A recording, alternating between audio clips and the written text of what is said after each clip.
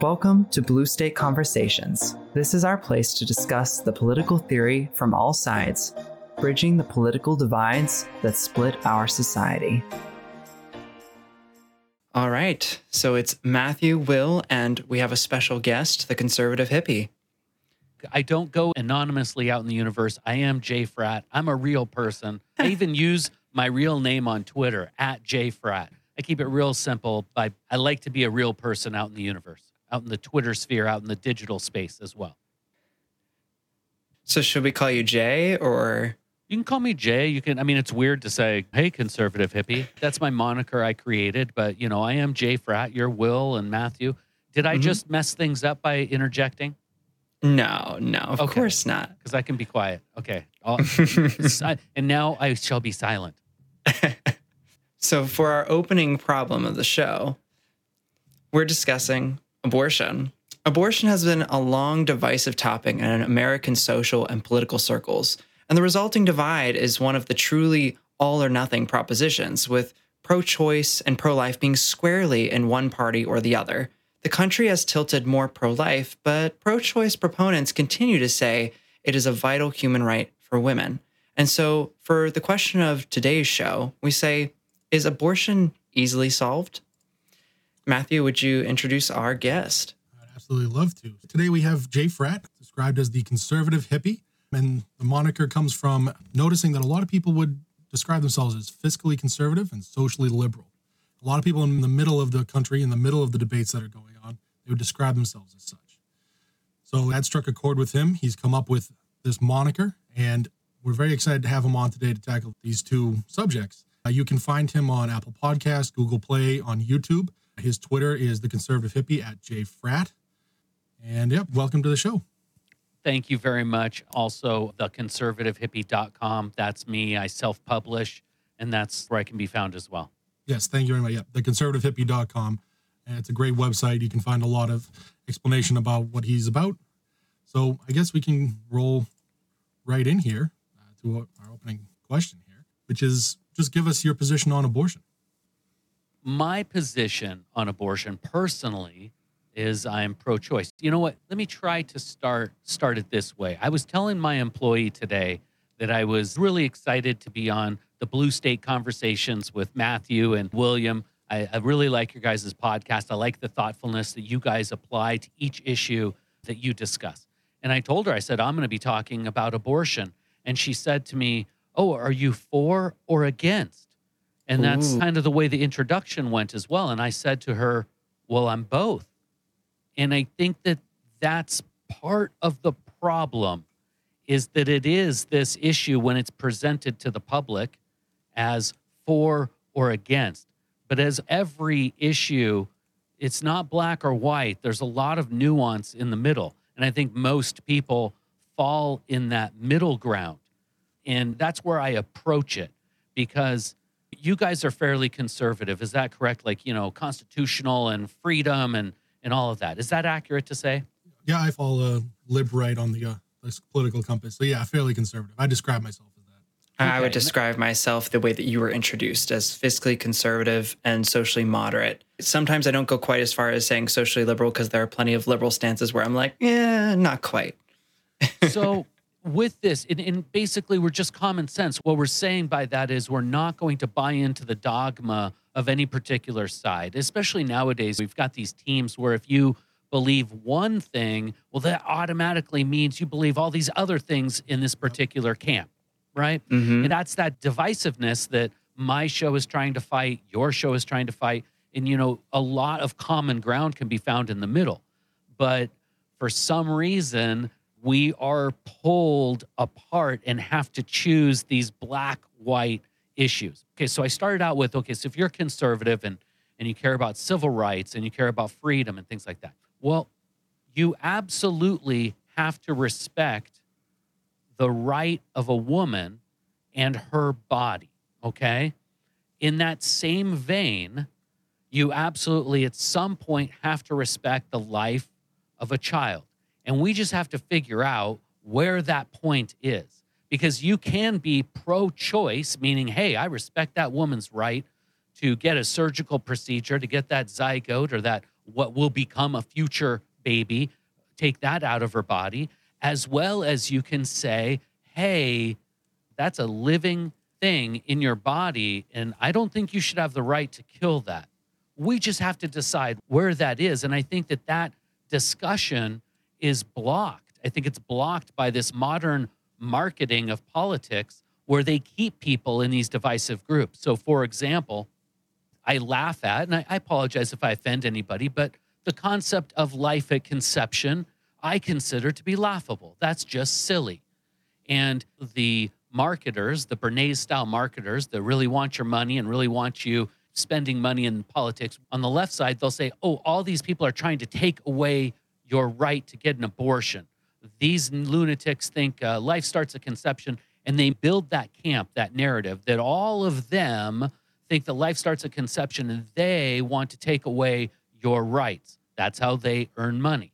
The opposite side, they say, oh, these lunatics, these people that believe in partial birth abortion, they want to rip the baby from the womb right before birth. They want to have that ability, okay? And they market to the right side to get all that money coming into politics. I think that's the simplest answer. Is to me, it's an ongoing issue because they can fundraise so much from such a divisive issue.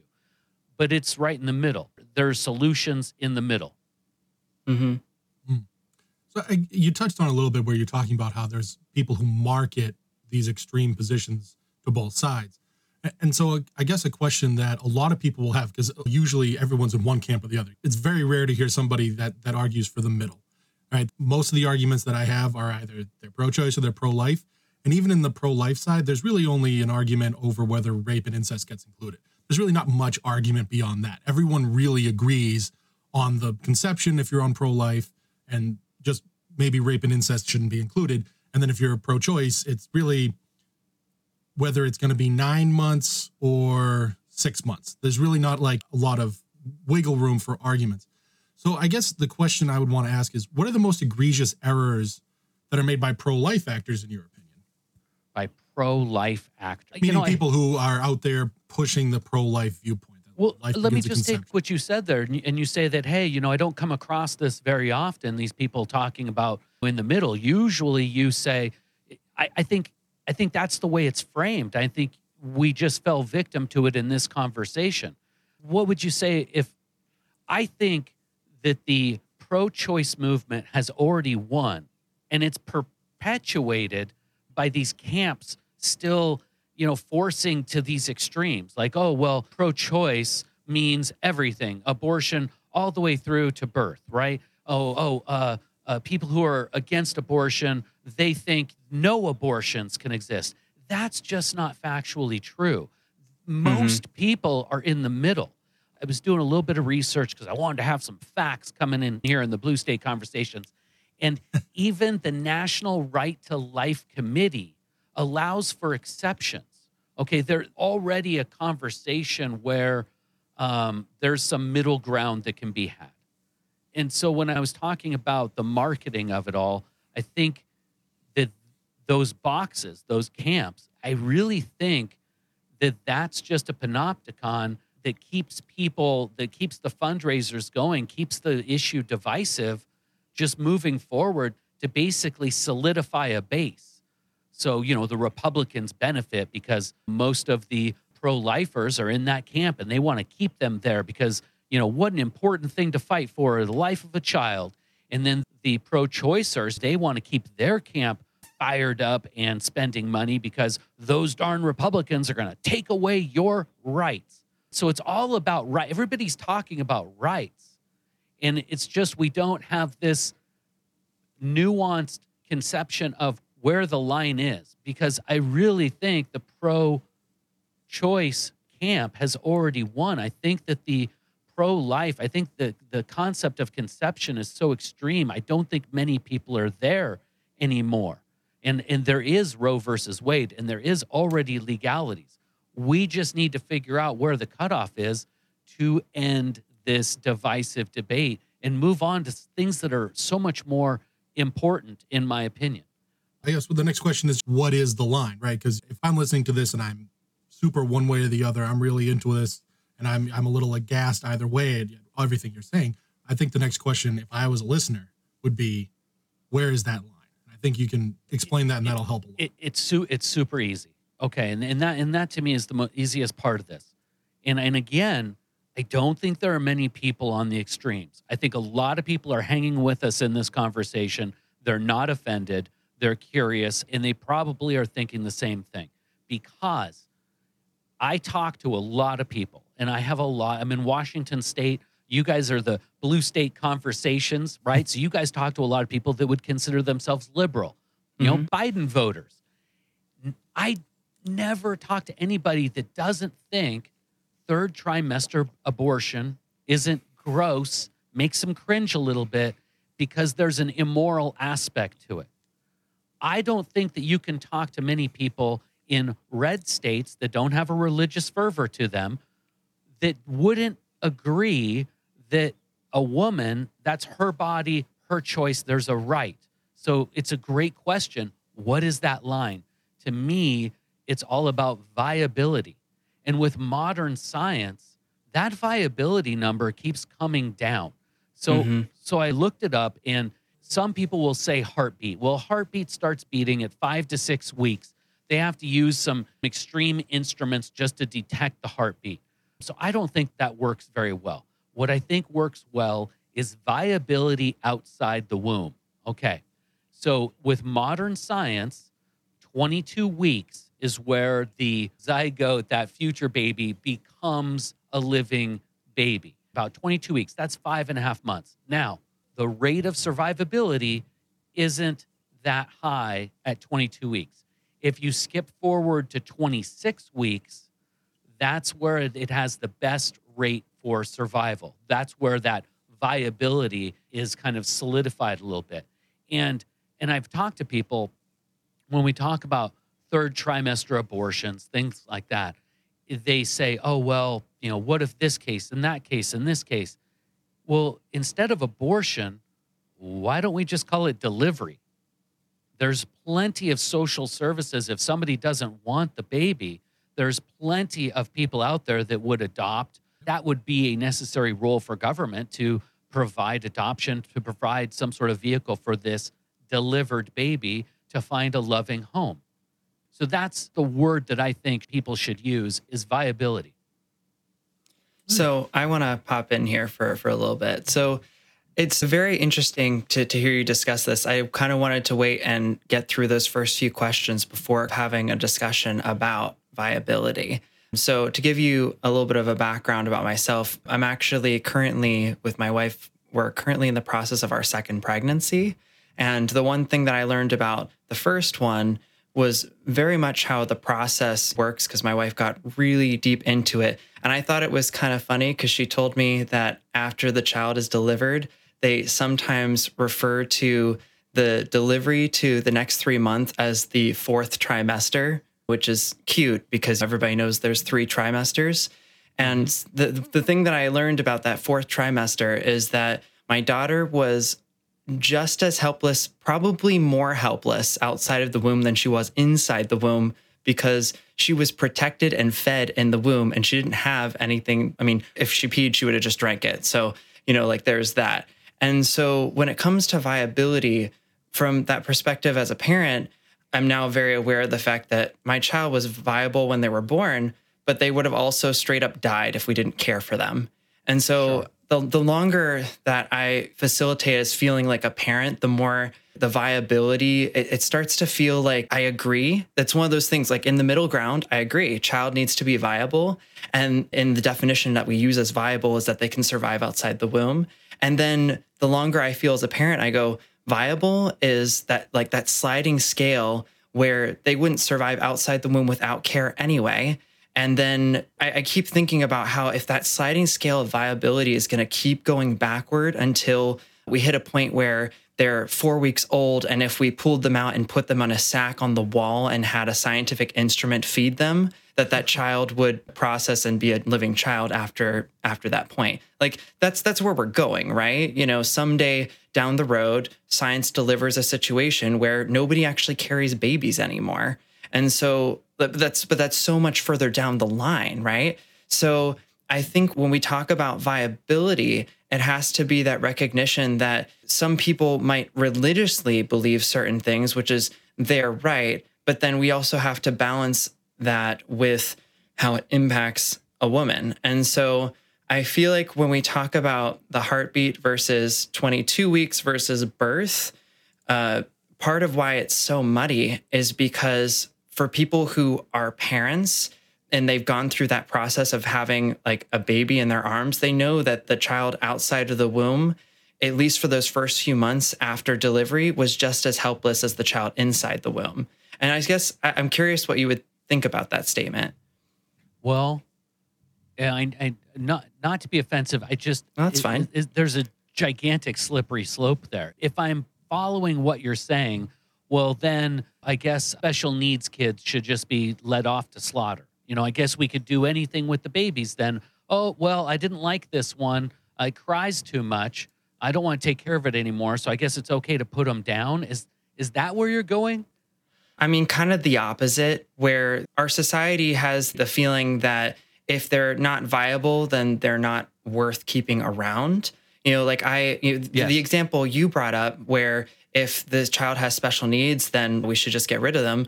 I went and visited a website that had information about abortions, and it literally had a pop-up that said, if you come to one of our facilities, don't mention anything related to like your reason being because there's special needs, because we can't give you an abortion if you say that.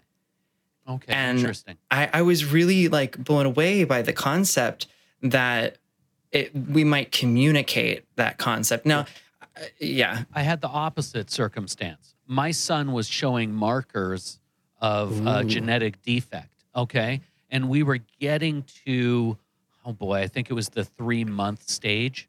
They did some tests. I think they actually did an in vitro test, stuck the needle all the way in. And we were So they must waiting- have already been concerned about it then. Yes. Well, there were some markers, and I won't go into all the details, but so we came down to that. There was a line. My life partner and I, we had a line right there at 3 months, came down to where we had to make a decision. And Yeah. science didn't really help us. My son had what's called an omphalocele, where the appendix didn't, sorry, it's been so long. It's been 15 years. I'm not regurgitating the information. Anyways, we knew that when he was born, he was going to have some issues that he would immediately have to go to surgery. So we knew that. Sure. Then they also started talking about these genetic markers that they weren't very clear about. So we had to make a decision, and it was a private decision. I don't think that I guess we weren't necessarily discussing abortion with the doctors who were talking about the genetic markers, but it seemed very clear why the information was being given to us. And we made the decision to continue on. My son had one of the best omphalocele you could ever had. Surgery went super well. Turns out the genetic marker, you know, if we look down at my big toe and it's very far separated from the toe next to it, which is apparently a genetic marker for a defect. And my son has the same thing. He's great. Doing fantastic at 15 years old now. That's wonderful. So I guess I kind of understand now a little bit more of what you're saying. You weren't going with the slippery slope of why No. to rid. I have to go back though, because I'm a libertarian and I believe very much in rights. And that zygote, that little thing that's in the womb, is very much a part of the woman's body. And whether it's 3 months, you might be a person that wants to push back and say, hey, you know, we need to push it all the way down to 3 months, or whether it's 6.5 months. We have to try to find that line. And what I'm saying from the beginning is, with the divisive issue, is I don't think people are having this conversation very often.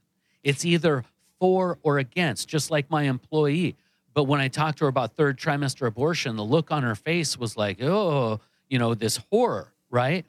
So she's pro-abortion, but the look on her face said, well, no, of course, within reason. I think most people are that way. It's either for or against, with a lot of middle ground to try to find where we can all get along. Let me give you another statistic. So this is taken from 2015 information. And 1.3% of abortions performed in the United States in 2015, 1.3%, happened after 21 weeks. 91.1% were before 13 weeks. 7.6% were between 14 to 20 weeks. So 98.7% of abortions performed were even earlier than this viability marker that I gave, 26 weeks, 6.5 months. So are we really battling over 1.3%? Most likely, yes. I mean, that's how the conversations end up, where people will go like with the slippery slope of like, what about rape and incest, and use that as the reason to discuss like abortion up to 9 months, even though, as you just said, like those perceptions of how it actually goes down isn't usually the case. It doesn't reflect reality. And as you said, most people aren't having this discussion. From my perspective, women absolutely have the choice to do with what they want with their bodies. And the only reason why we would put a restriction on abortion, on when you can have it, is to make sure people aren't doing things like third trimester abortions, where we know the child feels pain, they'd be viable, and there's really no point to actually do that when you could deliver the baby and have somebody adopt them. So it's more like we put laws in place in order to protect people from doing hurtful things to other people. But at the same point, we have to respect the woman and where she's at. And so I think it's interesting, because from where I think about where that comes into play is, I don't know, like you said, like I don't know where between 3 months and 6 months should that law be put in place to say to somebody, hey, that person that's in your body, like they are a person, but up to a certain point, it is your right to decide what to do about it, even if that means ending that person's life. And we don't call it murder because they're not actually viable outside of the womb. I don't like to get into the concept of like, oh, well, if somebody killed that person right now, then it would be a double homicide. Well, it could be considered that, considering the woman she's currently holding the child right now. So there's potentially the idea that they would carry that child to full term. So it's interesting, because people come up with these different extremes to try to put forth their perception, when we should really be talking about this in reality, which is, okay, you have rights and I have rights, and we want to make good choices together and limit the poor choices, but recognize that we can't all just legislate our morality against other people. And I think that that's at the heart of why I get so upset about these issues that go on for decade after decade after decade. And I say this all the time. It might confuse people, but there's no high dives in high school swimming pools anymore. We've created laws and regulations for the very small, that 1.3%. And I'm tired of it. I just am tired of it. And I want to also be clear, because I haven't said something. And I know that a lot of the people that are on the right-hand side, right, that really don't like abortions, and they have uncomfortable even talking about the woman's rights, okay? With this law, when we decide where viability is, where this cutoff is that's acceptable to society, and that's why we have lawmakers, they represent us, they're representatives, it would be murder. Let's be very clear, murder for the doctor, murder charges for the woman after that particular time frame. So you solve everything. You solidify the rights under federal law for a woman's right to choose up until a certain point, and then you make that penalty murder, because that is now a life that you're extinguishing. I don't see any other way to get beyond it. But if we don't have these mature conversations where we try to settle on what this cutoff is, we're never going to get beyond it. What's going to happen with the night? We saw the strangeness that was the Brett Kavanaugh hearings, right? Mm-hmm. We've got another Supreme Court issue. And what nobody ever says is that Congress right now could settle the issue by making a law.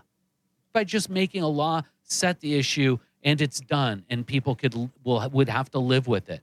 And that's what we have. That's why they are representatives. Unfortunately, as I said in the beginning, I think that the representatives get a lot of charge, get a lot of fundraising ability. They stake a lot to this divisive issue that propels them forward. And it's just a constant game. I'm sorry to put it that way, but I think that if we have these mature conversations with level-headed adults, which we are, that's the point of a democracy, so people can bring in their situations. I think your comment about, hey, What about when you can take that two-month-old fetus, slap it on a little goo bag on a wall in a hospital, put a tube into it and raise it? What happens then? I don't know. We're a long ways away from that point, but right now with the modern technology we have, and it's been that way for a long time, where 7-8 months premature babies live and do well. So I am tired of it. I think that we need to solve these issues, and we need to try to force our legislators, our representatives, to do their job. Their job should not be campaigning and using divisive issues like this to campaign. Their job should be to solve these issues. Yeah. So I think it's really interesting how you tied it to the money, and we've carried that through to now, because what it sounds like to me is we're never going to be able to actually force our legislators to do this unless there was a convention of the states at some point, because just as they have no interest in writing in term limits for themselves, they have no interest in reducing the capital coming in the door. Yeah. And there is another way. And that's the states' rights. I'm a big libertarian, so I'm all about states' rights. Okay. And what I understand from Roe versus Wade is that it gives that woman the right. And then the term viability is used where the states can put restrictions upon abortions. So perhaps the way to do it is much like, let's use a silly example, but something that's tangential, but cannabis legislation. Cannabis there's a movement among the states to legalize cannabis, right? Well, some states, you could get coalitions in your local area to come up with scientific, well-established, well-written laws surrounding abortion and try to give a platform and a playbook, if you will, that other states can use. Next thing you know, the states might be able to take care of the issue all on their own. I definitely think that the states taking care of it is something, because what Roe v. Wade found is that in the First Amendment, there's a right to privacy, and because the 14th Amendment requires states to follow rights found in the Bill of Rights and anywhere else in the Constitution, that the woman's right to privacy included her right to choose. Therefore, you can only place restrictions that do not cause an undue burden. So it's almost like firearms, right? You're not supposed to put a undue burden on a firearm, right? You can say that you're allowed to have a permit for free speech, but you can't make it a burdensome process to get that permit for like a rally or something like that. So that's where the Roe v. Wade decision, that's why a lot of people criticize it, because they're wondering where in the First Amendment the right to privacy shows up. So that's where you get a lot of the criticism of it. But I do want to, because you've made a couple of points here, you've explained it really well on just how you're positioned. But as somebody hanging over on the Catholic conservative side, a couple of the questions that usually would come up when we hit this point, when I'm talking with others, is if we have the viability line and we agree to that, does that line hold for any other point in life, or is that not a logical conclusion? Help me rephrase it another way. And let's just name a viability line for this conversation. Let's say it's 6.5 months, 26 weeks. So we've decided, right, 26 because there's weeks, a high rate of survival outside of the womb. Right? That's right. So we've decided 26 weeks, it becomes murder. Before 26 weeks, it's your absolute right to get an abortion.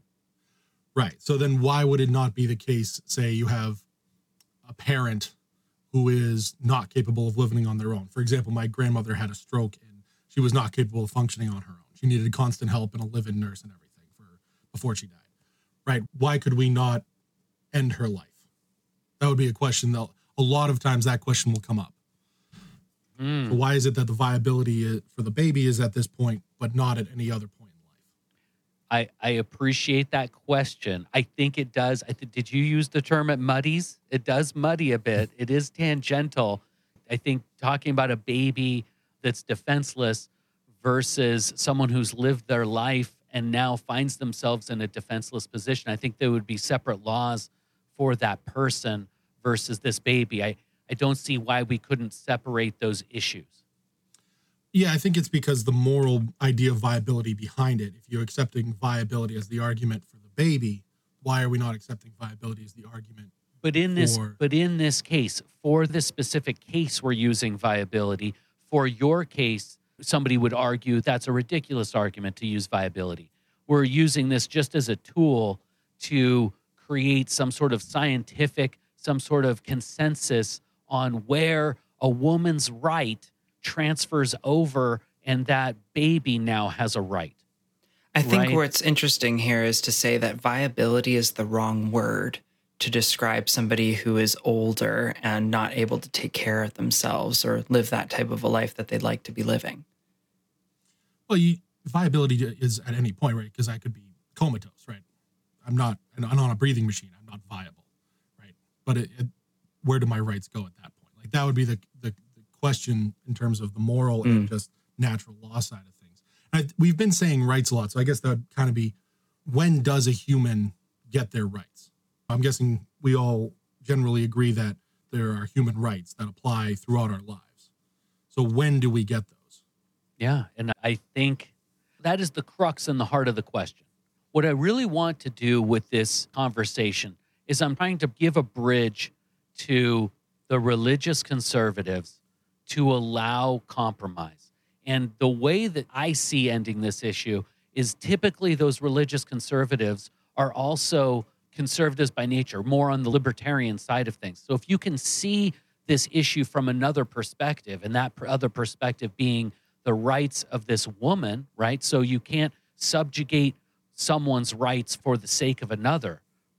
I think that you can bring them up to a line where you create it.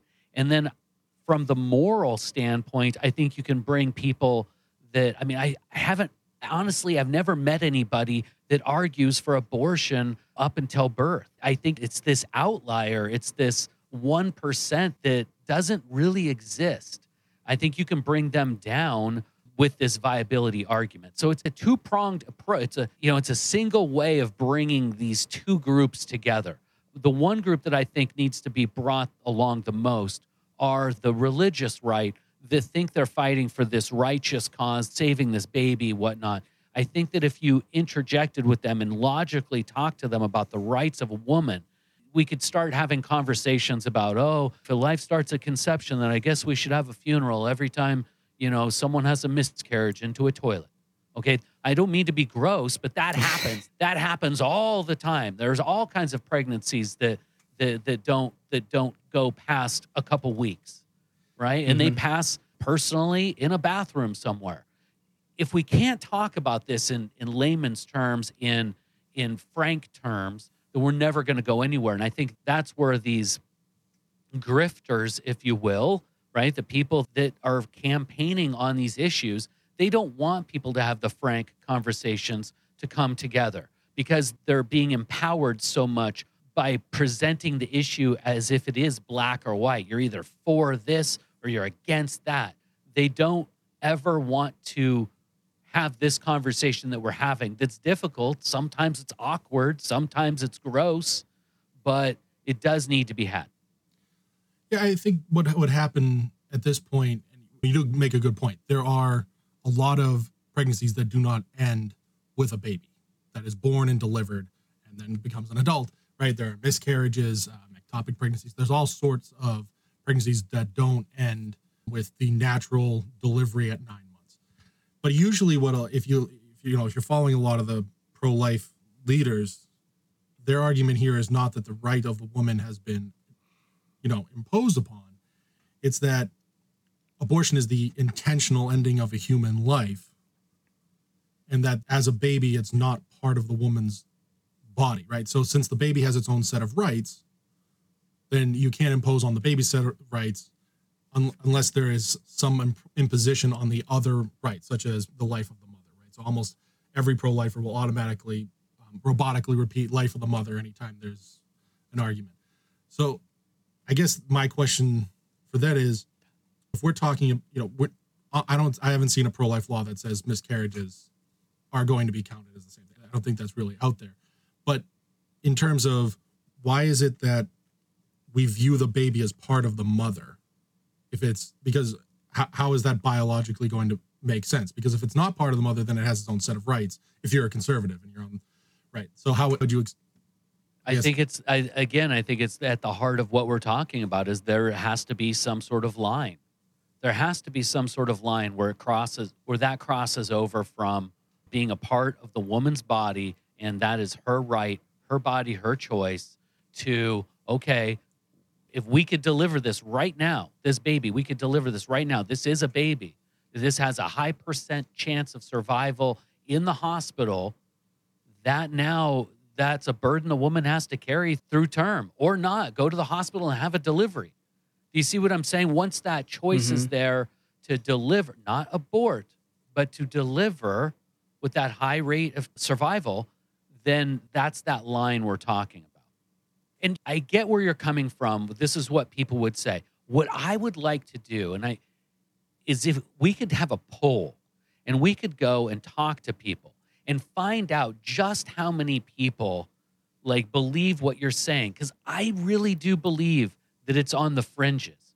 If you presented them with this conversation, how many people would still be, nope, no abortion, no time, that's a precious life, save the children, right?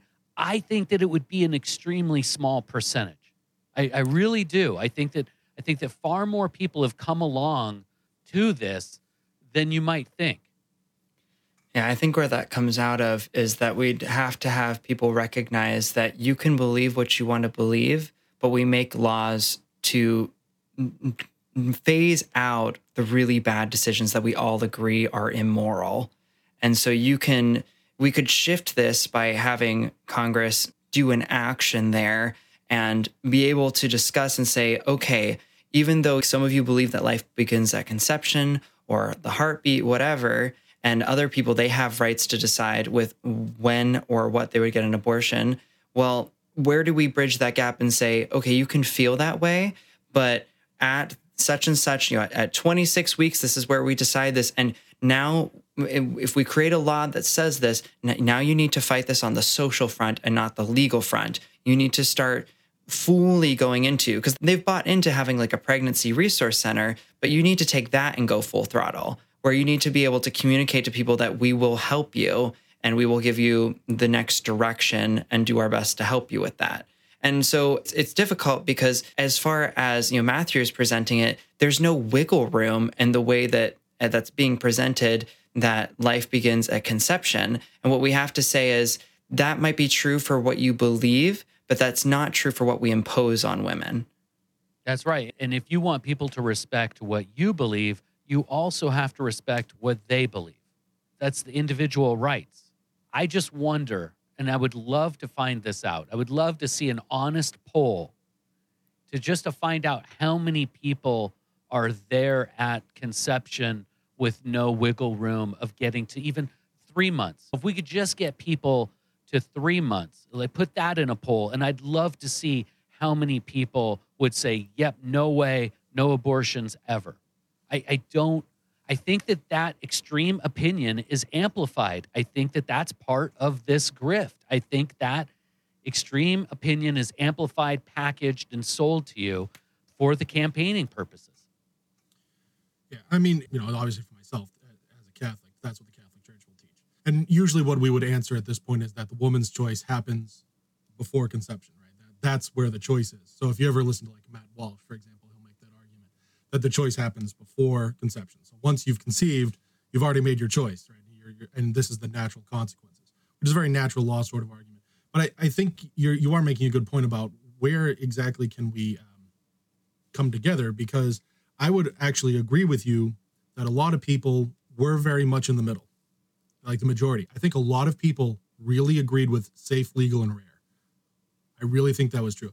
I think where a lot of the polarization is coming from now, because you actually saw the pro-life numbers jump, the percentage of women skyrocketed over the last 10 years. Yeah, was when it started becoming that more and more clear that a lot of it was elective abortion, and a lot of it was later on in the pregnancy. Because I think what a lot of people thought was abortion was for is, the 16-year-old whose boyfriend got her pregnant and dumped her, whose parents kicked her out of the house, right? And that's what abortion was for. Or the girl whose dad raped her, right? We thought, okay, we're going to have abortion for that, and then that's kind of why we need it. And then it started seeming more like, actually, a lot of these are middle-aged married women who should be able to take care of the kid. And I think that's where you saw the numbers started going the other way. Because I think we're up to a little bit over 40% of women are pro-life now, and it's up from around 28%, I believe, at the turn of the century. But I do think you're right that a lot of people would feel fine with something in the middle. Yeah. I think a lot of people would feel that. I think that's why a lot of people feel okay with the heartbeat pills. Yeah, I'm just tired of the this or that, pro or against. And why don't we start discussing between, you just brought up heartbeat. You'll start the conversation, fine, start it at 6 weeks, put 6 to 30 weeks. And let's figure out somewhere in the middle. I think it should be somewhere between 3 and 6.5. That's myself personally. That's where I think the argument would end up going.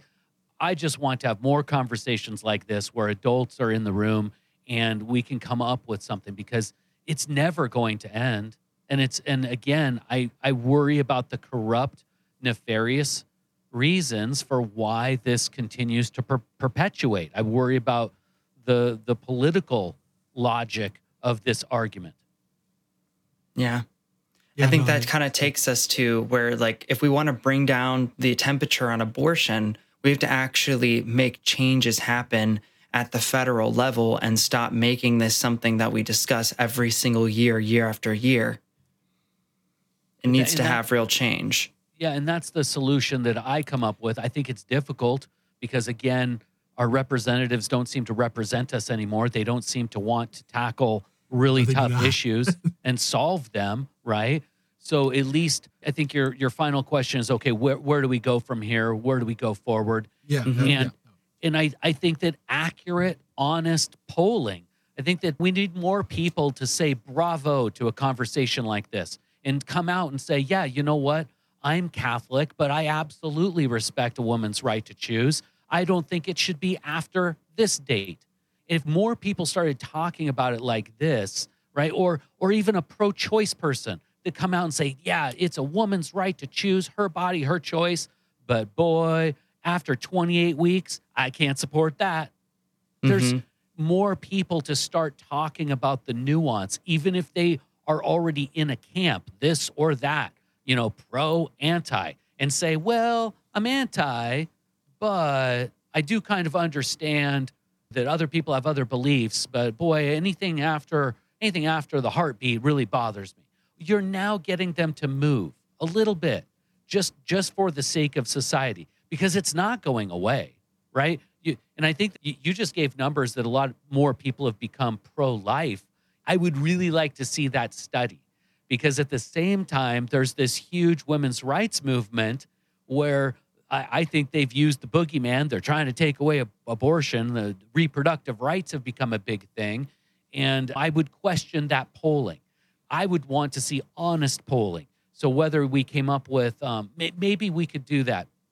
Maybe in the future, Matthew and William, you guys and I, we can come up with some sort of poll. We'll phrase it. We'll figure out the exact language and present it. And then we'll promote it through our shows and ask people and put it out on Twitter and ask people to respond and just kind of do our own to figure it out. I think that it starts locally and then it builds. I'm not talking about anything revolutionary. I'm just talking about having a conversation to end this divisive, this terrible, you can't even call it a debate because no one's having a debate. It's not a debate. No. That's the point of both our shows, actually. It's not a debate anymore. Yeah, it's a campaign issue. And I think where we can take this is I would encourage our listeners to have conversations with other people and be willing to talk about these questions that we brought to Jay. So the first two that I would be open to talking with somebody about is, what is your position on abortion? Hearing where they have to say, and then actually asking that next question, which is, if abortion is not before conception or up till birth, where does that line fall? And seeing where they take that conversation. Because once you move past the position of, are you for or against, that's where it opens up the nuance of the conversation that we've had over the last 45 minutes or so. Absolutely. Thanks for listening. And if you have a comment, question, or rant, we'd love to hear it. Email us at bluestakeconversations@gmail.com. Follow us on Twitter and Facebook, and find our articles on Medium. If you like this podcast, share it with a friend. No matter what state you're in, blue, red, or purple, there is always room at the table to discuss your views in a way that lets us all grow.